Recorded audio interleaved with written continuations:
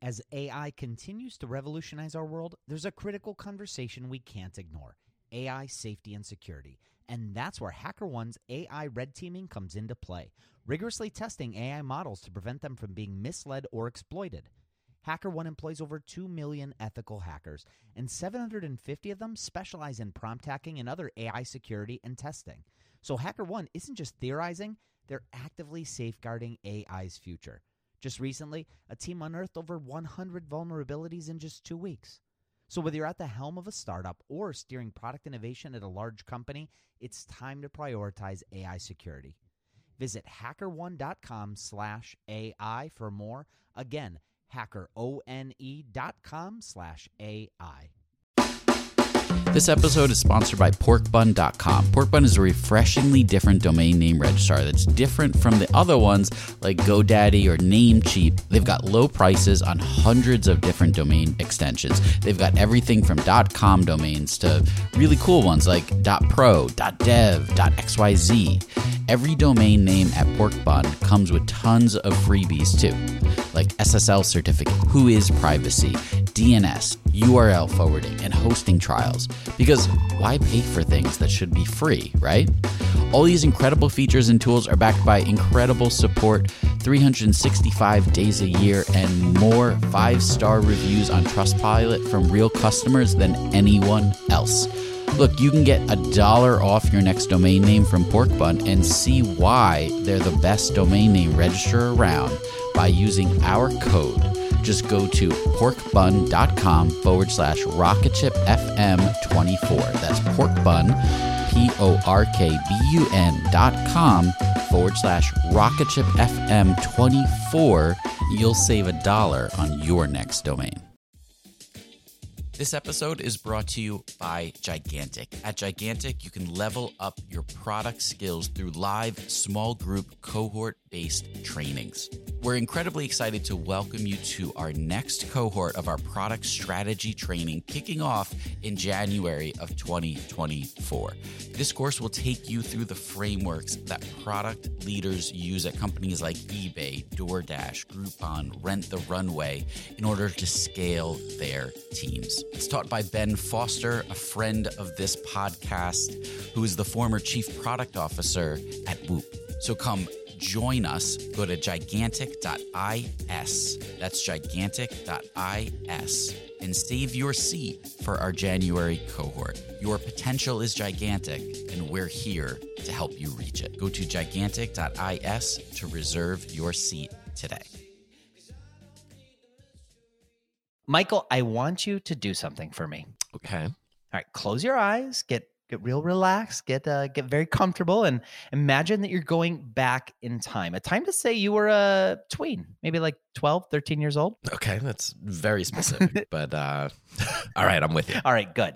And since you're 12, 13, that probably means you are having a sleepover. Let's say a sleepover with your best friend, and your mom is taking you guys to pick up the pizza. Of course, if you're going to have a sleepover and you've already got the pizza, you got to get something else. So you're on your way to get one thing. Okay, I can actually feel the anticipation at this point. Good. That is the point. So my question to you is, where do you go? What is missing for your sleepover? One place. Well, if we're having a sleepover, we're staying up very late. We've already got the pizza. So yeah, there's one obvious stop that we need to make. And what's that stop? We got to get a couple movies. Blockbuster Video. Wow, what a difference.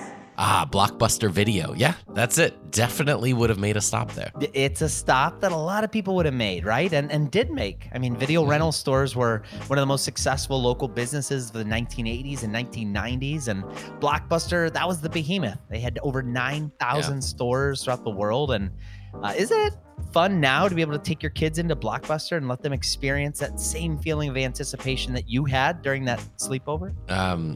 Well, no, I mean, there's no Blockbusters left. Oh, right. Well, I guess that's why we're here, isn't it? Today, we're going to talk about the rise and dramatic fall of Blockbuster in this episode of Rocketship.fm's Product Failures. Welcome to Rocketship.fm. Rocketship FM is produced in partnership with Product Collective. We are your hosts, Michael Sacca. And I'm Mike Belcito. So today we're talking about Blockbuster as a thing of the past, a little piece of nostalgic history. And really, that's what it is today. I mean, what once was a business valued in the billions, employing tens of thousands of people throughout the world, it's now really just a distant memory. All that's left are the stray used DVDs that we still might have in our cabinets, which we bought off the clearance rack, or memories of those late night visits with our friends there. If the right person was working, maybe we were even able to get that R-rated movie that our parents wouldn't let us have. And of course, there are the archived commercials like this one. Nobody has the movie I want. Hey, if it's on video, Blockbuster probably has it. I mean, we have over 10,000 videos. Wow. I'll watch these fast and have them back tomorrow, I promise. Relax. At Blockbuster, you can keep your videos for 3 evenings, so take home plenty. And use our 24-hour quick drop. Do you have any children's videos? Sure. Blockbuster's America's family video store. You know, we have more kids' videos than any place else. Hey, more movies, more nights, more fun. Blockbuster Video. Wow, what a difference. It really was such an iconic business. The revenue, the number of employees. Yes, it was impressive in terms of size and scale, but it was more than that. It really was iconic. It was this slice of Americana personified. Yeah, it really was. Of course, with was being the word to emphasize, right? Yeah, it doesn't really exist anymore. Well, I mean, it sort of still does, but we'll get into that later. But that big blue and yellow neon sign certainly isn't hanging over the corner of most American main streets like it was just really a couple decades ago. No, but let's rewind a bit back to a time where it was. I mean, before we could talk about the ultimate demise of Blockbuster, we should probably learn a bit about how it rose to epic proportions in the first place. Sounds good. Well, in that case, we ought to rewind. I see what you did there. Back to the early 1980s when entrepreneur David Cook decided to invest in a Texas video store chain. Blockbuster Video. Actually, no. Oh, right. That's right. Because before there was Blockbuster, there was VideoWorks. VideoWorks was a Texas-based chain of video rental stores, and at this point in the early 1980s, there were other chains that had been established as well, and certainly other independent shops, and David and his wife Sandy happened to invest in one local franchise, mostly due to Sandy's interest in video. Yeah, David didn't have any experience in the movie business, whether it be video rentals or even entertainment. He operated a software company that served the energy industry. Video rentals and energy companies? It doesn't really go together, but... No, you wouldn't really think so, but as we'll learn, history will repeat itself a bit, and that combination will actually appear once again in this story. But first, back to David and Sandy. Now, they bought into their first VideoWorks location in Texas until something happened that threw off the entire plan to operate this location. What was that? VideoWorks didn't like the original concept of the interior that David and Sandy had, featuring bold blue and yellow colors. Okay. And the whole deal was scrapped. Wow. I guess blue and yellow, that was a deal breaker. They needed the blue and yellow. Wow. Well, okay. And eventually they did get that blue and yellow because they decided to open up their very own store, what we later knew as Blockbuster Video. That's right. That first store opened up near Dallas, Texas back in 1985 with 10,000 VHS and beta tapes. That store was really successful, and they started opening up more and more locations. They even built a $6 million distribution warehouse to help support the growth and allow them to continue to open up new stores. Within just a couple of years, there were already 19 stores in the Blockbuster empire. And then came along Wayne Huizenga, the king of trash. I don't think anyone has ever called him the king of trash. All right, no, maybe not. But he was the founder of Waste Management, which ended up becoming a massive, Fortune 500 company. And actually, he also founded AutoNation before that, too. Both were actually multi-billion-dollar publicly traded companies in the Fortune 500. And so Wayne was actually an incredibly talented and respected business person. Here's the late Wayne Huizenga himself on buying into the Blockbuster business, telling his story at the Wayne Huizenga School of Business at Nova Southeastern University over a decade ago. Well, let's talk about Blockbuster. This kind of shows some things about how you take a look at businesses. My friend John Milk and I worked at Waste Management together. We both retired about the same time. And he called me in November of '86, and he said, "Boy, I got to tell you about a store. I just financed a young fella who opened a video store called Blockbuster." He said, "Wayne, this is your kind of deal." I said, "Nah, video stores. You got to be kidding." I did not own a VCR. I had never been to a video store. Never rented a video. They call me a visionary, but I tell you, my friend John would call me every week and say, Wayne, you got to look at this. You have to look at the store. You have to look at the store. So I said, okay, fine. So walked into Blockbuster. Wow, this is something else. Big story. And wow, this is completely different. And so we poured through a bunch of financials. They're all projections because they only had one store. So I looked at all the projections they had. And we determined that if those numbers were only half right, it was a heck of a business. We bought about 65% of the company. And under Huizenga's management, Blockbuster thrived. They made plans to expand nationwide, and they did so in a methodical, organized way. We paid $32 million for that company, or that's what the market cap was when we bought in. And 7 years later, we sold it for $8.5 billion. That's a B. And so, $8.5 billion. Over the next 6 years, Blockbuster opened a new location every 16 hours. They also began buying up the competition too. Yeah, making acquisitions of other video-focused retail and rental businesses. Business was very, very good for Huizenga and Blockbuster. Although there came to a point where in the early 90s, there was a threat that began to emerge. Netflix? No, not yet. Not yet. That's later in the story. We'll learn more about this threat and what Huizenga ultimately did to address it right after this break. When Rainn Wilson realized he had a special gift for talking people to sleep, he had two choices: construct a massive speaker that would blast his voice to every person in the country, or invent a talking pillow. AT&T Business eventually talked him into the pillow thing. And, backed by a reliable network, the only network with built-in security controls, Sleep with Rainn was a hit. Take your ideas to the moon and beyond at business.att.com. That's business.att.com. Now, back to the show. In the last few years, the retail business has become increasingly competitive. More and more retailers have been struggling just to stay alive. The survivors follow a simple formula: listening to their customers and meeting their expectations. That's not a formula for success. That's a formula for survival.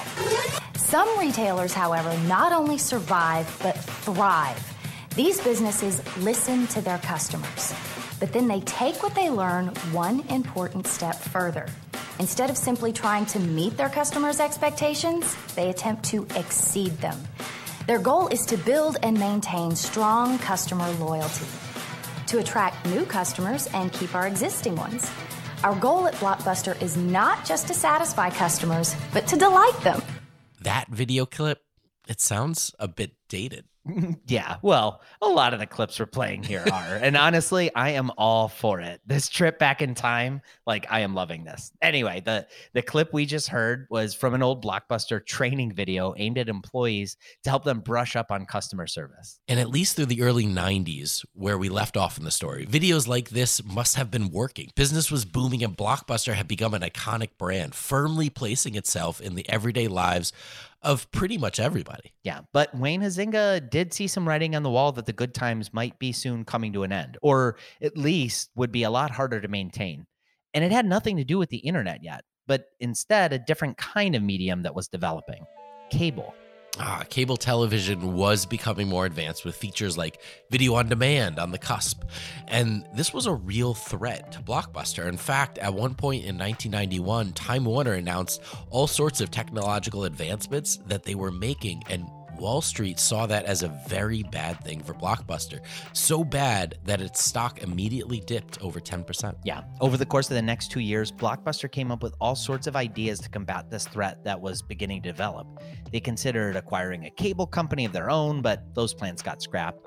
They even considered developing entertainment centers and amusement parks, but ultimately they decided to do something else. Like selling the business. In 1994, mass media conglomerate Viacom acquired Blockbuster for $8.5 billion, which, considering the $35 million valuation that the business had just a few years prior, seemed like a pretty darn good outcome at the time. But Viacom thought there was an opportunity. There were risks for sure, but with its mass media power, it could develop Blockbuster into being even bigger than it already was. And it started to make new kinds of investments. In 1998, Blockbuster created a movie production company and began acquiring films for exclusive distribution through Blockbuster. Yeah, that's right. Which now a big part of the Netflix and Amazon playbook in acquiring and creating exclusive content. Like that is actually a thing of the past. I mean, Blockbuster was doing that back in the 90s. Around that same time, though, Blockbuster's new CEO, John Antioco, was approached about a deal. DVDs were the new medium of choice when it came to video, and Warner Brothers gave Antioco and Blockbuster an exclusive opportunity. Blockbuster would have the exclusive rights to offer DVD rentals of new release movies before the general public could get access to them. All Warner Brothers would want in return was 40% of the rental revenue, which, to be fair, was the same deal they had with VHS. And Antioco said? He said no. He turned down the deal, and as a result, the studios dropped the wholesale price for DVDs. What was at one time priced as a premium in order to help the video rentals thrive, DVDs were now priced more competitively at retail. You could still rent movies for a few dollars, but it's just a few dollars more. You could actually own the DVD outright. Yeah, and in fact, some retailers would use DVDs as a loss leader, pricing them under the wholesale price so consumers would come into the store and hopefully buy other higher priced, higher margin items. In fact, after all this happened, another company ended up becoming the number one source of income for movie studios. It wasn't Blockbuster anymore. It was... We're rolling back prices all over the store to save you even more. Always low prices, always Walmart. This reduction in wholesale pricing and giant competition from a mega company like Walmart, this made all things very, very difficult for Blockbuster. Yeah, and it wasn't the only competitor that was eating up Blockbuster. There's also this little startup company that was just beginning to emerge in the late 90s. Company founded in Scotts Valley, California, with just $2.5 million in startup capital from one of its co-founders. That's right, a company founded on the premise of eliminating a very big annoyance that people who rented movies would deal with, that pesky late fee. It made me think I can't be the only one who is struggling with this late fee thing, and just started me thinking about the internet and DVDs and how something could work without late fees. That voice was Reed Hastings, the co-founder of Netflix, in an interview about the beginning of Netflix, which was founded in 1997.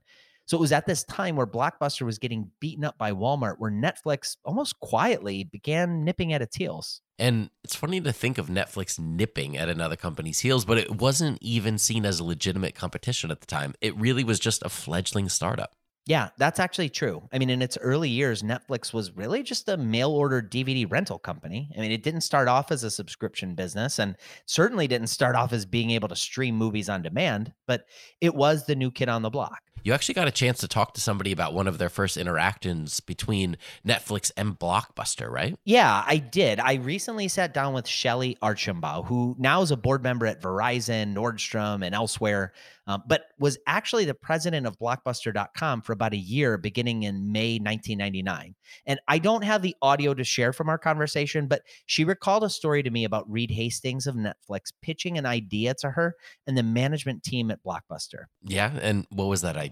Well, the idea was basically Netflix. I mean, at least the way we know it today. The general pitch was, hey, we are Netflix and we're a technology company. You are Blockbuster, a consumer brand that people love. Let us, as Netflix, power your online business. And by powering, we could both grow and thrive. And Blockbuster said no? They said no. In fact, Shelley's boss at the time, Blockbuster's CEO, John Antioco, said, Shelley, if that company ever becomes anything, we'll just buy it. And that was that. I'm sure Blockbuster was thinking that they were the big, powerful company at the time, and they were. They had a lot of leverage over a tiny startup like Netflix, but things move fast. Sometimes you can think you have an opportunity to acquire a smaller company, but they grow so rapidly that you never, ever get a second chance. And actually, Blockbuster did get a second chance. Wait, they did? Yeah, but we should probably take a quick break first, and I'll explain more.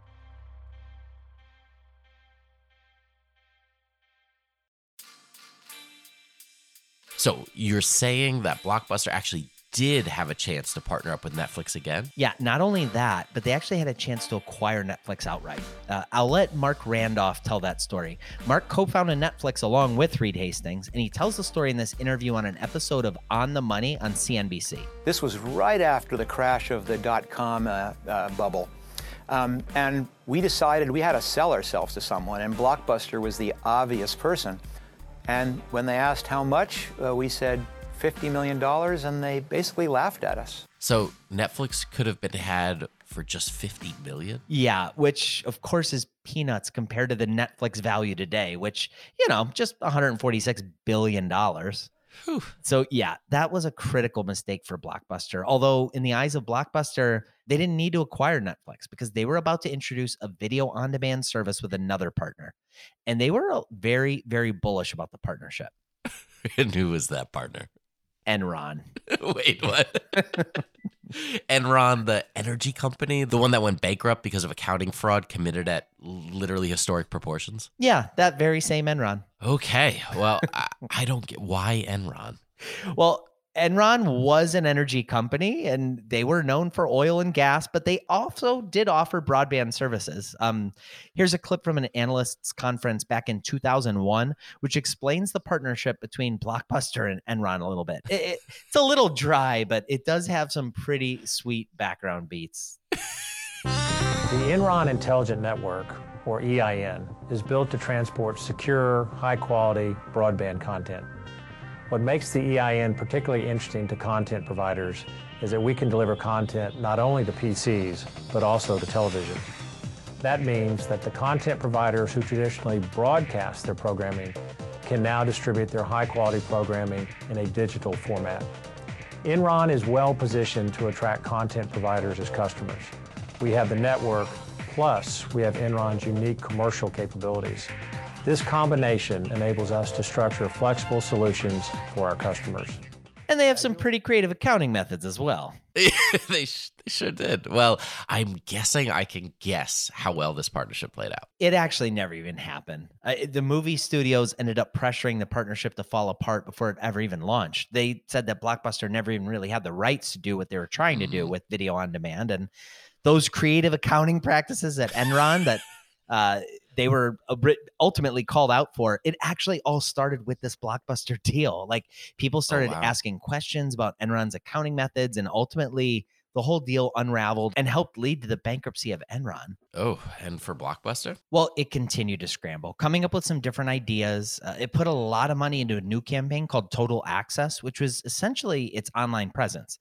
Blockbuster Total Access would allow you to order your DVD online and then let you return it at the Blockbuster location near you. And when you did, you'd get a free movie rental right on the spot. Here's an early commercial for that program. At Blockbuster, we're not just doing online movie rental. We're doing it better. With unlimited movie rentals to your door in about a day or two. Over 50,000 titles. And with Blockbuster Online, you get something no one else can give you. A free in-store rental every week, whenever you want it. That's 52 free movies a year. You'd better get watching. Plans start at just $9.99. Sign up today at Blockbuster.com and start getting movies delivered to your door. Plus free movies at your Blockbuster store. Okay, I mean, that program sounds interesting. Yeah, it was interesting and expensive. So expensive that one of its activist investors, Carl Icahn, started a campaign to put a nix on the program. And not only that, but actually oust Blockbuster's CEO as well. And soon after, John Antioco was replaced by James Keyes, the former CEO of 7-Eleven. And Keyes kept trying to right the ship. He talks about some of the ideas here in a segment on Bloomberg soon after he became CEO. Well, the key is actually transformation, and I guess we are the granddaddy, but we're also the new kid on the block in many ways because we're going multi-channel, getting out of the box, if you will. So it's not just about being your favorite corner video store. Today, it's about making our content available anywhere, anytime. So we have brand new Blockbuster Express kiosks coming here to New York City, for example. I think in the Duane Reads or something like that. Exactly, exactly. A new level of convenience. We have DVDs by mail, similar to the way Netflix provides their service, and then also more recently, Blockbuster On Demand, with Blockbuster movies as convenient as a button on your remote control. But the kiosks, Redbox is already doing it, right? And the DVD rental and video on demand, those were, Netflix made a name brand doing that. Yeah. At this point, Blockbuster was really sort of a Me Too company, but one with a massive geographical footprint, which helps for visibility, but really, really hurts when it comes to the bottom line. In fact, Blockbuster went from being a very profitable company to one where it was experiencing losses year after year until it just couldn't bear it anymore.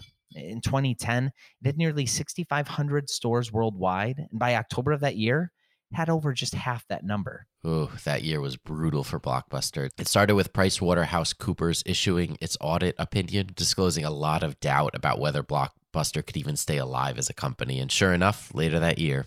Right now, everything must go in every Blockbuster store in the city of Grand Rapids. The company filed for bankruptcy 6 months ago, and now it's closing up shop in the city. 24-hour News 8's Crystal Hilliard spent the evening in Easttown at the Blockbuster there. She joins us live. Crystal? Susie, when Blockbuster originally filed for Chapter 11 bankruptcy about 6 months ago, it said it would keep all 3,300 stores open. But tonight, as you can see at this Easttown store, it just could not survive. We kind of, college kids were broke, so we can't really afford Blockbuster. Although these three roommates live right around the corner from this Easttown Blockbuster, the night they find out it's closing, they made their first trip here. It's not that they don't rent and buy movies, it's that there are so many other options these days. It's easier for us to go to like Redbox now and pay $1 for a night as opposed to like paying $5-10 for 2 nights when you're only going to watch it once. With Netflix, you can still get it sent right to your door as opposed to driving a couple blocks. And since those competitors have gained popularity, Blockbuster's been on its way out. The company's closed hundreds of stores nationwide in an attempt to bounce back from Chapter 11 bankruptcy filed 6 months ago. I was driving by and I saw the signs for the sale, so I stopped in and then I picked up my 2 roommates. Super Troopers. So now Grand Rapids shoppers are racking up the deals, movies on sale for cheap, even the racks and pictures used to decorate, all now up for grabs. That was a segment from Wood TV in Grand Rapids, Michigan, and really, that was it. I mean, that was the beginning of the end for Blockbuster. That Grand Rapids location shuttered in 2011, but there were still some locations in operation for a few years after that. Yeah, bankruptcy didn't necessarily put the final nail in the coffin. Blockbuster was actually acquired by the Dish Network for over $300 million in April of 2011. They had planned to keep a few hundred stores open, but transformed Blockbuster into a true Netflix competitor, taking the fight online. September of 2011, Dish would launch Blockbuster Movie Pass, not to be confused with the more recent Movie Pass as a movie streaming subscription business. It was only made available to Dish Network subscribers and it was shuttered in about a year. Yeah, by 2014, all 300 of the corporate-owned Blockbuster locations that existed were closed. Some people still own some franchise locations, but one by one, each of those started to close shop as well, until there was one. And that's actually all there is today, one location in Bend, Oregon. Here's Bijan Stephan of The Verge talking to Sandy Harding, the owner of the last Blockbuster video store in the world. There's a place for both. There's a place for Netflix and Hulu and Amazon, and there's a place for this. And I think that we finally found that comfortable spot. And so I think that people are starting to realize that coming in here, picking up a movie, walking around, talking about movies is something that people miss. It's hard to find spaces where the point is discovering things, or the point is being around people who like the same things as you. The employees at this store care about movies, and more importantly, they care about sharing them with people. I mean, just look at the section of employee picks. It's updated regularly. Prometheus is a really cool sci-fi movie. It's actually based on the Alien series. Another one, Requiem for a Dream, is great. The employee showing me around the store is Sandy's son, Ryan. This is actually completely edited on a software that's totally free for anybody, which is DaVinci Resolve. As we move toward these digital spaces, we lose the expertise of people like Ryan. You can walk down the aisle and have a movie jump out at you, or you can ask someone for a recommendation. You definitely walk in and you will be looking along the shelf, and then next thing you know, you see something that might catch your eye. It's not something that's just right on the screen. My kids can wander around, and a lot of times they're picking out movies that wouldn't be as popular as others. Sometimes I come in and I feel like seeing a movie and I don't know what it's going to be. And sometimes I walk out of here with like 5 totally different genres. And that is that. The demise of Blockbuster. Although, again, there is that store in Bend, Oregon. And would I be crazy to say that lone Blockbuster actually sounds really interesting? No, not at all. Look, there is a place for some sort of curated experience, which sounds like the last Blockbuster on Earth actually offers. In fact, you might be interested in learning that there's an upcoming documentary called The Last Blockbuster, and it's all about that shop in Oregon. Yeah, I'm definitely checking that out. Same. And, I can't wait to watch it with my kids because while it makes me feel old, I find myself often browsing Netflix or Disney Plus or, whatever, and saying something like, when I was a kid, we'd have to walk through a store and find the movie we wanted to watch. And the concept of having to do that is so hard for my kids to comprehend. Well, Blockbuster's dead, but maybe, just maybe, in some sort of nostalgic comeback of the video store concept, you could actually show them one day, Mike. You know what? I sure hope so. Thank you so much for listening to Rocketship.fm. It's your support that keeps the show going. Rocketship.fm is now part of the Podglomerate Network. If you want to learn more about the other shows on the Podglomerate Network, go to thepodglomerate.com. Rocketship.fm is produced in partnership with Product Collective, a community for product people. If you go to productcollective.com, you could check out live video interviews, sign up for our newsletter, be a part of our Slack group with over 6,000 product people. Just check it out at productcollective.com.